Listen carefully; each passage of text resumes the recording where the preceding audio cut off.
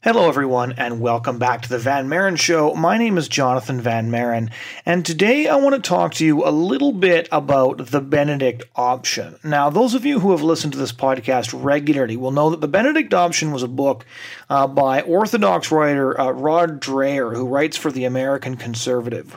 He recently came on the Van Maren Show to talk about his new book, Live Not by Lies, a manual for Christian dissidents. And the book just before that one talked about how Christians needed to create sustainable communities, and within those communities to develop, methods of educating the youth and raising them in Christian ways, of having Christian education available, essentially of creating subcultures. And this idea isn't a new one to a large extent. The homeschooling movement, especially in the United States, is huge.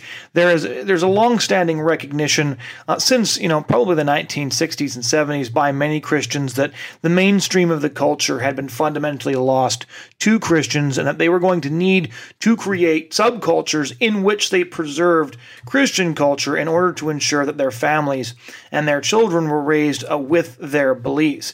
And I spend a lot of time over on my blog, in my columns at LifeSite and other places, taking a look at where this has been tried throughout not just the United States and Canada, but throughout the world, because it's a challenge that Christians everywhere in the West are facing. How do we live in the face of a culture that's fundamentally fallen apart, right? The root word of culture is cultus, which means center. Well, we are not part of the center of the culture anymore, and the Overton window has shifted so far to the left that there's drag queens reading stories to kids at public libraries now, and most of the LGBT agenda is funded by the government, including their parades. So in the face of that, how do Christians create communities, sustainable communities, where they can raise their families in peace and safety? And one of the folks that I've wanted to talk to on this podcast for a while on that subject specifically is Reverend Douglas Wilson, who is a Reformed and evangelical theologian in Christchurch, in Moscow, Idaho. He's a faculty member at St. Andrew's College. He's an author and a speaker. He's probably best known for a lot of the controversial things he's said, some of which I disagree with and some of which I don't. Interestingly enough, I'll leave that to one side because calling somebody controversial these days is boring, and he's actually going to explain why he's taken some of the stances he's taken in the duration of our conversation. But one of the reasons I really wanted to talk to Reverend Wilson is because what they've created in Moscow, Idaho, is incredibly fascinating. Church members own a lot of the major businesses in downtown Moscow. They've really become part of the infrastructure of the city in a way that makes them impossible to uproot or cancel. They have a Christian college, they have a Christian school, they have multiple churches, and what they're doing there is creating a really fascinating Christian community that just isn't just a Benedict option. It isn't so much about withdrawal, so much as integration, but achieving the critical mass necessary to essentially force the culture around them to sit up and take note.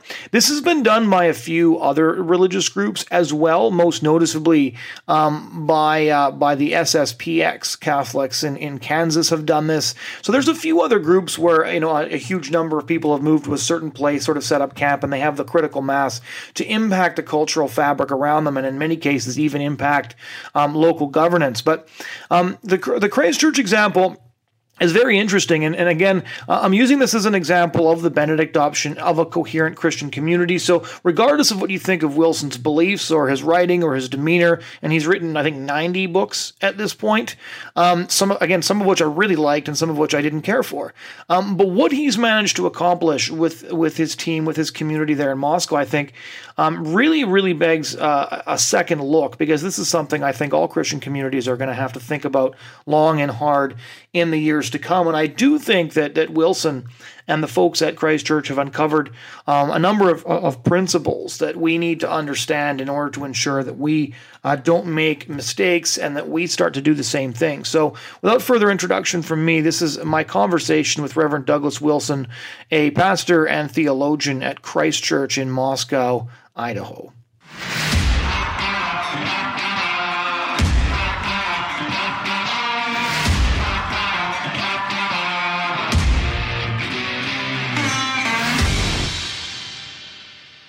What's really interesting about what you embarked on after that is that really, and I've said this for a long time, that the primary cleverness of Rod Dreher's Benedict Option was his copywriting of something that had existed for a very long time, and just sort of everything that resembled living out the Christian faith in public and in a strategic way was sort of lumped in under this one title. And there was a very interesting article on how you embarked on that in Moscow from the Masculinist. I don't know if you've ever seen if you've seen that analysis of what's going on in Moscow. Yeah, I saw that. Yeah. What's interesting to me is how deliberate this was, because there's very few church communities that deliberately set out to influence the community in the way that you do. So could you kind of describe the strategic thinking that went into that and sort of how you embarked on it? Because it's not common for Christian leaders to do that sort of thing beyond, doing good things in the community like soup kitchens and helping homelessness and, evangelism and that sort of thing. What you've done in Moscow is that plus something quite different and quite unique. Yeah. One of the advantages of doing this in a small town is that it doesn't take a long time before those efforts begin to register. So from the beginning, although my father was not a post-millennialist, most of the rest of us are, which means that we expect the influence of Christian teaching and the gospel to get into everything. It's not just and part of the problem of most evangelical churches in North America is that even the most ambitious ones simply want to grow what they're doing in their church. Let's say a little church wants to become a big church, but almost no one wants their town to become a Christian town. Right.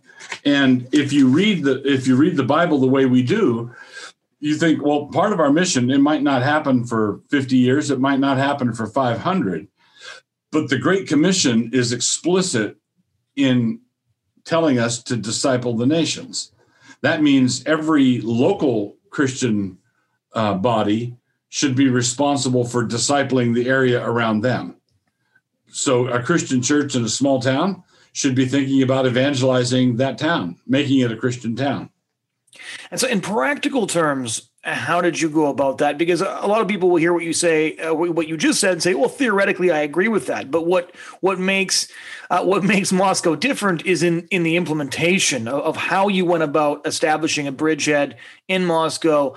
One of the fascinating things in that Masculinist essay was talking about how, a lot of church members bought up significant real estate in the downtown. They bought, coffee shops and these sorts of things of a very high quality product, high quality service. And that one of the things that this does was it makes it very hard to cancel anybody because, you can't sort of run people out in a rail when, they own the rail. Right. Exactly. So it began, we've been here since doing what we're doing since the early 70s. Okay. So it's not looked the same at every stage, but early on we began to build institutions. Probably the first, apart from the church or the churches, the first institution we built was a K through 12 educational program, a classical Christian school, Logos School. So right now, Logos School is just shy of 500 students. Well, Moscow is a town of about a little over 20,000 people, and almost half of that, so let's say a third of that would be university students. And that means that out of the remaining, let's say 12, 13,000 permanent residents, we are about 10% of those residents now, if you add all our churches together. And then to have a private Christian school in a podunk town where the private Christian school is that size is really remarkable. So we started building institutions. And the idea is if someone moves to, let's say you have not a hostile leftist, but let's say a mildly secular professor gets a job at the U of I, and he moves to town, and he starts asking his friends and neighbors, what's the best education around? What's the best school in the area? I want people to be saying, well, I hate to say it, but Logos has consistently got the best test scores, and et cetera. They know how to educate kids. So we started with the institutionalization of first Logos School, then we had New St. Andrews College. So when you're building these institutions, like you say, it's pretty hard to tar and feather institutions. And then when private individuals start entrepreneurial efforts, where we have a publishing house, we have several publishing houses actually, we have several online educational institutions, we have 2 brick and mortar educational institutions, we have 4 church services, churches and or church services. It's basically we are thinking in terms of institutions, which is different than, let's say you had a successful church in a town like this, and everything boiled down to going door to door, doing evangelism and handing out tracts. And nothing wrong with that. No problem with going door to door at all. But that what you're essentially doing is simply wanting to grow your one church, instead of what's happening here, where the growth of every institution is augmenting the growth of all the other institutions. So the rising tide floats all the boats. Now, one of the really interesting things is, I forget if you were the one that wrote this, or if I read it somewhere else, because I read it a couple of years ago. But there was the joke about the Southern Baptist who had his institutions had raised a lot of money, and a visitor to his campus asked him why he was using all old portable buildings, and he said, because the second you build something nice, the liberals come and take it. And I was genuinely curious looking at what you're building. I've read a lot of books from Canon Press, and I find what St. Andrews College is being really interesting. The thing I've enjoyed the most is I have a couple of little kids, so the 2 Riot and the Dance films that have come out so far have been made for wonderful family watching. How do you ensure that the way it started is the way it keeps going in terms of the theological roots, the inherent conservatism of all of it? Because it is true that these things have a tendency to always drift in one direction, and it's rarely more conservative. Yeah. So we've thought a great deal about this problem. And my mother graduated from Prairie Bible Institute up in northern Alberta. And the quote you just said, the joke about the Southern Baptist, the president of PBI actually said that. He said, why don't you build some nice brick buildings? They had Quonset huts or whatever. And he said he didn't want to build anything nice for the liberals. Right. So one of the things you have to do is recognize that liberalism doesn't come swooping in all at once. It gradually encroaches. So I forget who said this, but someone said first a movement, then a business, then a racket. Right. Okay.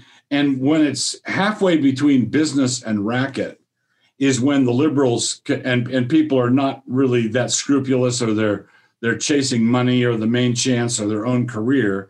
That's when liberals who don't believe any of this stuff anyway can start latching on and burrowing into what you're doing.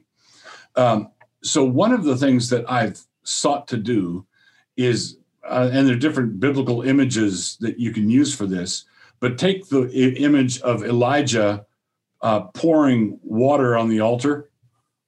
Okay, so in the showdown, if this thing is going to burn, it's going to have to be fire from heaven that makes it burn. If this thing is going to go, then it's going to have to be the blessing of God that does it. And so one of the reasons, it's not the only reason, but it's one of the central reasons why I adopted some, you might say, very un-PC stinker opinions and published them early on, was to give PR managers and handlers the fits. Right. So I grew up in evangelical circles. I've seen that whenever anything promising starts to happen in evangelical circles, it's approximately 15 minutes before the suits and haircuts move in, shrink wrap it, package it, get a PR campaign going, and then they start marketing it. And it's a hustle that evangelicals know how to do.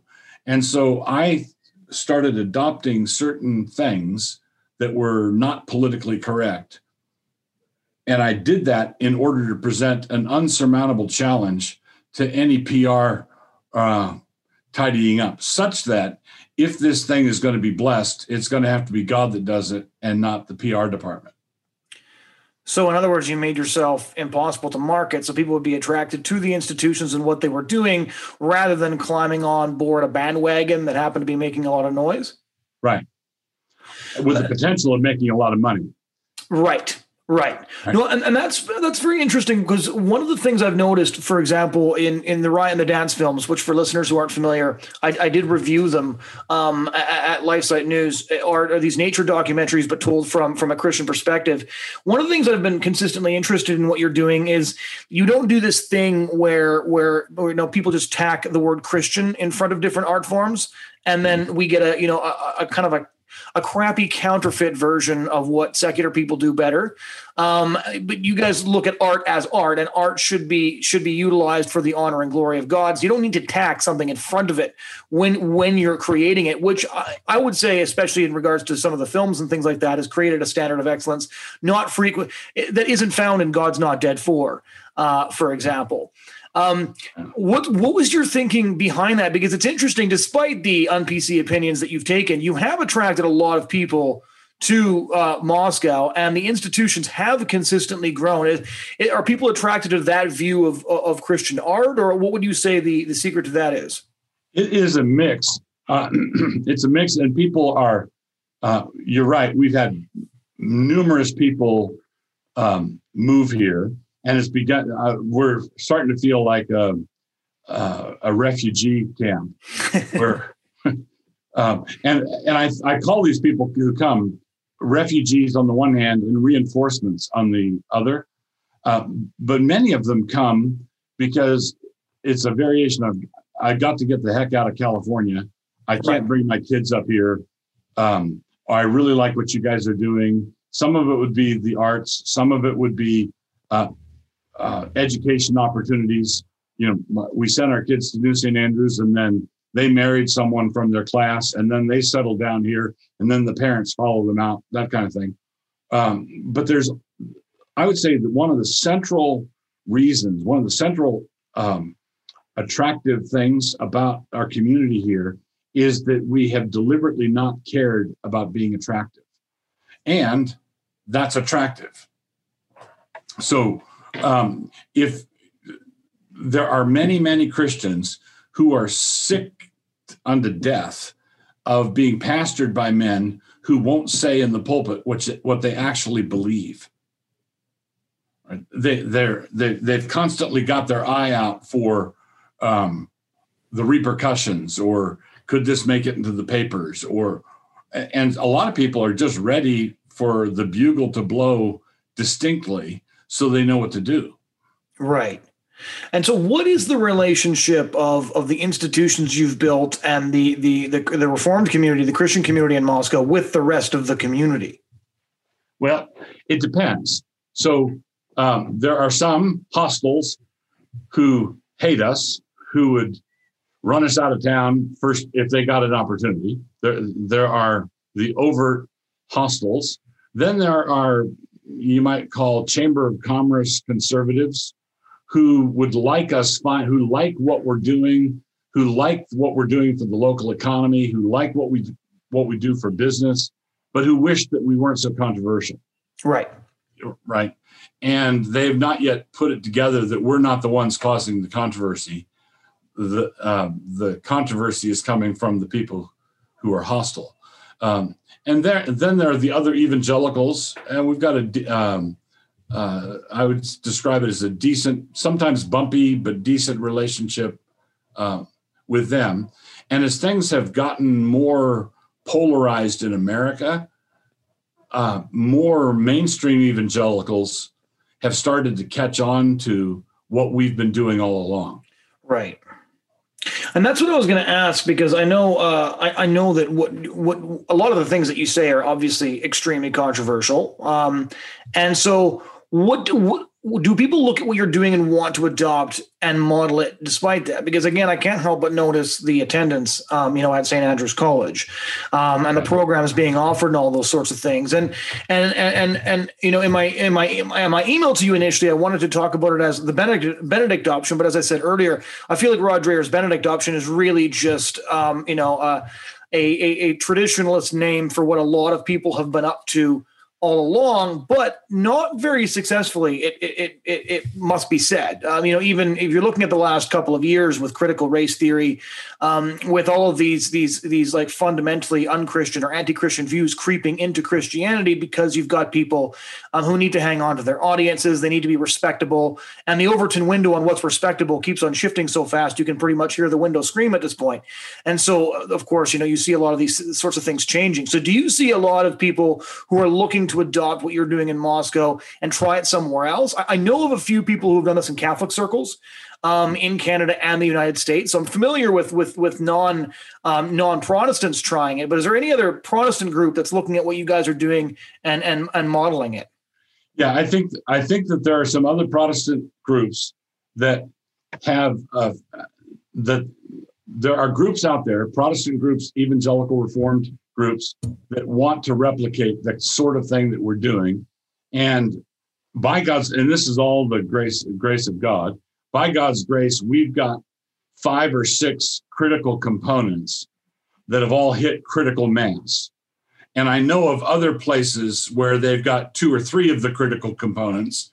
They've got a healthy, thriving church. They've got a school, a school for the kids to go to school, but they don't have a college. Or, they've got different pieces, and they're, I think, within shouting distance of being able to replicate. But by God's grace, we've gotten to critical mass where it's starting to take on a life of its own, which it has been doing for the last 10 years or so.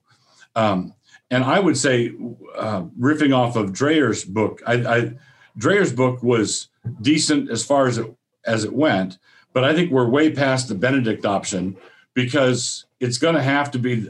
We're dealing with a resurgent neo-paganism, and it's got to be the Boniface option, I think, where Boniface was, there's the tree sacred to Thor. And so Boniface went and chopped it down. Boniface was much more confrontational. My criticism of the Benedict Option is, why on earth, if the bad guys running the show are as bad as Dreher shows them to be, why on earth would they let you go out into the wilderness and build your little community?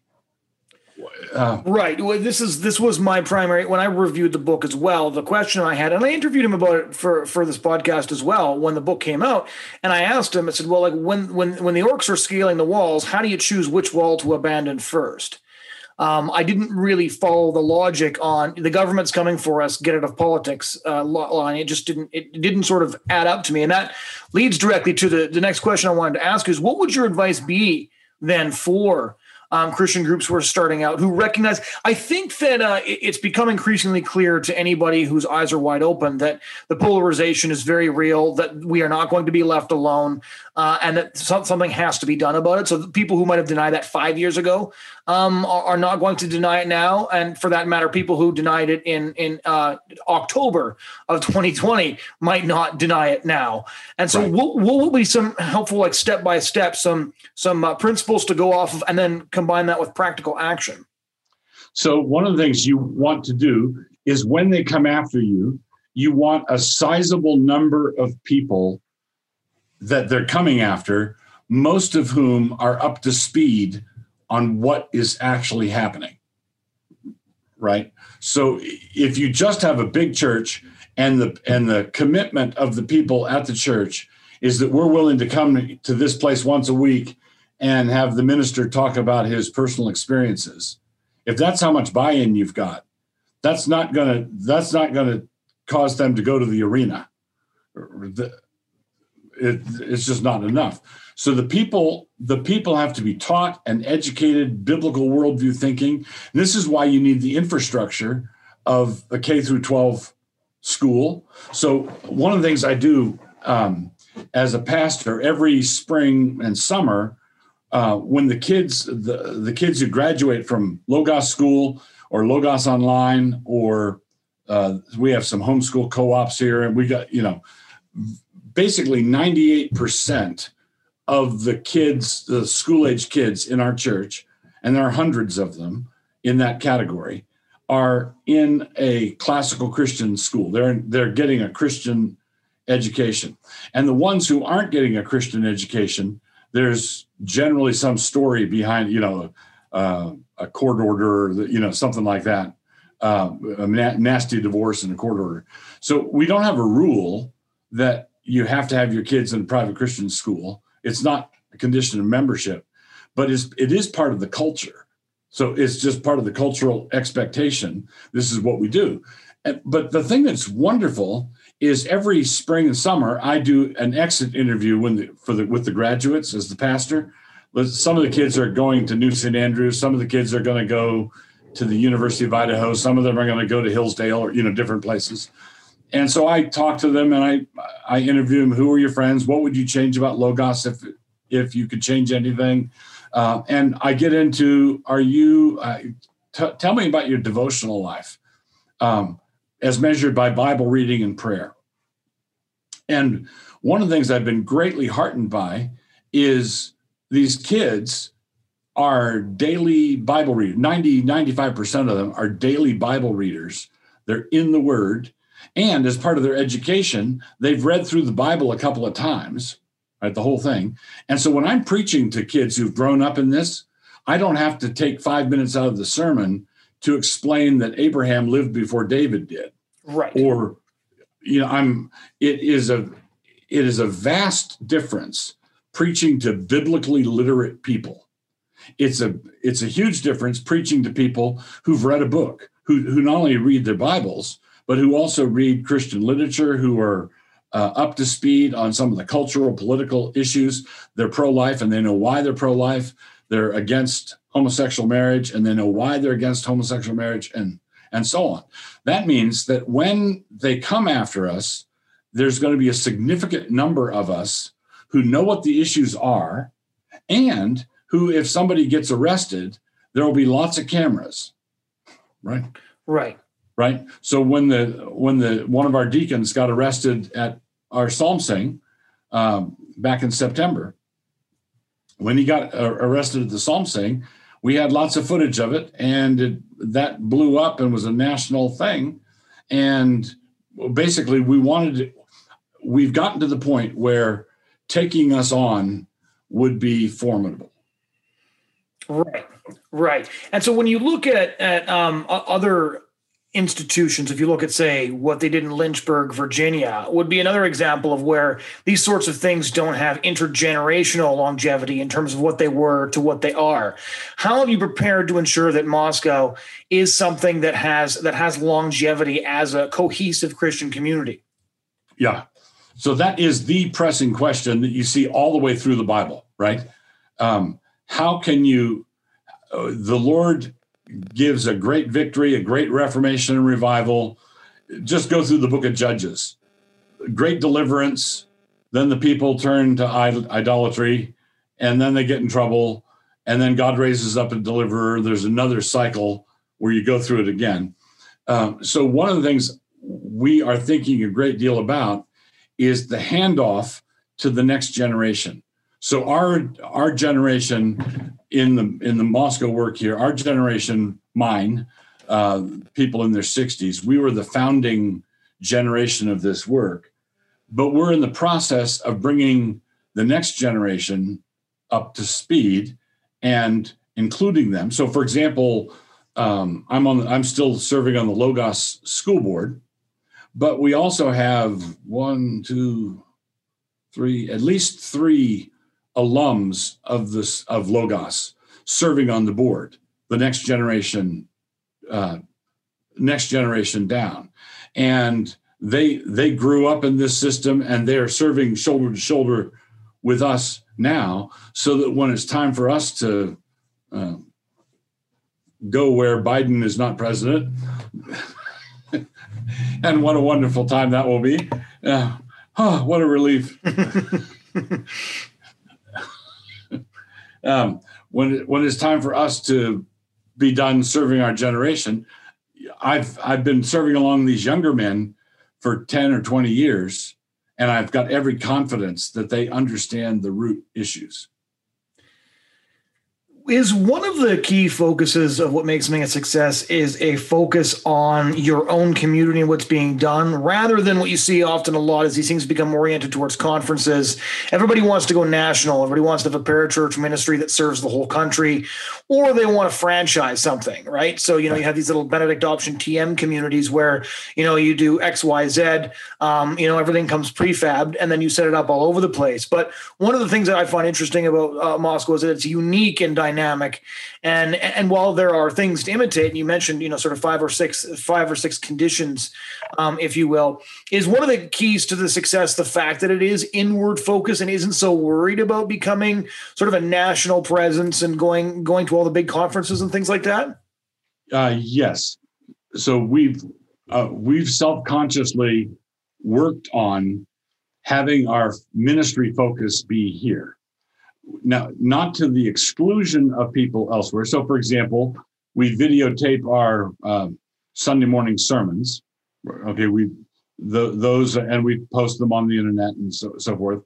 But one of the things I make a particular point of doing is I preach to the people in front of me, the people who are here. I'm pastoring a congregation, and there's a little camera in the back that lets other people look through a window and see what we're saying to our people. But I don't want to start preaching to them in the first instance, with the people here being the studio audience. I don't want the people here to be the onlookers. I want the people here to be the members, the parishioners, the people, the sheep who are being fed. And then other people can observe and take notes, and God bless them. But we don't want to get the cart and the horse mixed up on that. So our elders have made certain principled decisions on videotaping the messages. There's one camera in the back of the church, and nobody is to be filmed from the front with them worshiping God or praying or whatever, because we want everybody to keep their focus on what we're doing here. So just as a final wrap up, as you look at, the next 4 years ahead, what would a cautionary note to Christians be? What's a mistake you think we're likely to make and a way to avoid making it? Okay. Actually, can I give you two mistakes? Yeah. One mistake would be, let's say, the 4 years of Biden's presidency. The first mistake would be to capitulate as though this is just another administration. I don't think there's any way that we can read it that way responsibly. I believe that this is going to be a key testing point. So I would tell those Christians who are hungry for everything to get back to normal, it's not going to. This is not, you can't, and it might pretend to get back to normal. And the temptation for some peace-loving Christians would be to go along with that pretense. Okay. The other temptation would be for Christians who radicalized too quickly, who are ready to man the ramparts right away. Let's say the bomb-throwing brethren who want to say, come and get me coppers, sort of thing. I think that what we need to do is be praying for a responsible lesser magistrate that we can align with, be looking for God's appointed flashpoint. I think there's going to be a flashpoint, and I think we should want to be in line and ready to go when that flashpoint comes. And I can't tell you right now what it's going to be, but I don't think some crazed right-wing guy on the internet telling me that this is the flashpoint. well, we shouldn't be excitable. We shouldn't be fanatics, but we should be ready to go when it's clear that God wants us to. What do you mean by flashpoint? Let's say, and I'm not saying one thing or another about Trump as a man here, but let's say the FBI comes to arrest Trump. Right. Okay. That would be a flashpoint. Right. Right. So when Trump's crowds were yelling about Hillary, lock her up, lock her up, lock her up, that indicated that sentiment was there. But I thought from the beginning, it's just bad optics to have the losing candidate in an election go straight to jail. Right. Because what you're saying is that, okay, we don't want anybody to concede ever. Everything has gotten to the point where it's so inflamed, and I think that we're basically at that point now. I think Biden has got a hard left wing. They're rioting in Portland right now against Biden. Right, so these people are hard left progressive people who have no use for Biden. He's too much of a conservative for them, and I think, oh, man, how did we get into this fun house? Well, I think that would be a political flashpoint. A flashpoint that I would prefer would be Newsom sending in state troopers to arrest John MacArthur. Right. Something like that. That would be a flashpoint, and the flashpoint would cause the country, all the divisions that are currently in place and currently visible, the San Andreas fault would turn into the earthquake, not just a fault line. Well, thank you very much for taking the time to discuss all of this with us. I really appreciate it. Well, you're very welcome. I appreciate the invitation. Ladies and gentlemen, that was my conversation with Reverend Douglas Wilson of Christ Church, Idaho. I hope you enjoyed this conversation. And if you enjoyed it, please do head over to lifesitenews.com, click on the podcast tab. You can subscribe to us on YouTube or wherever it is that you get your podcasts. Thanks once again so much for joining us this week and giving the show a listen. We do hope you'll join us again next week. Bye for now.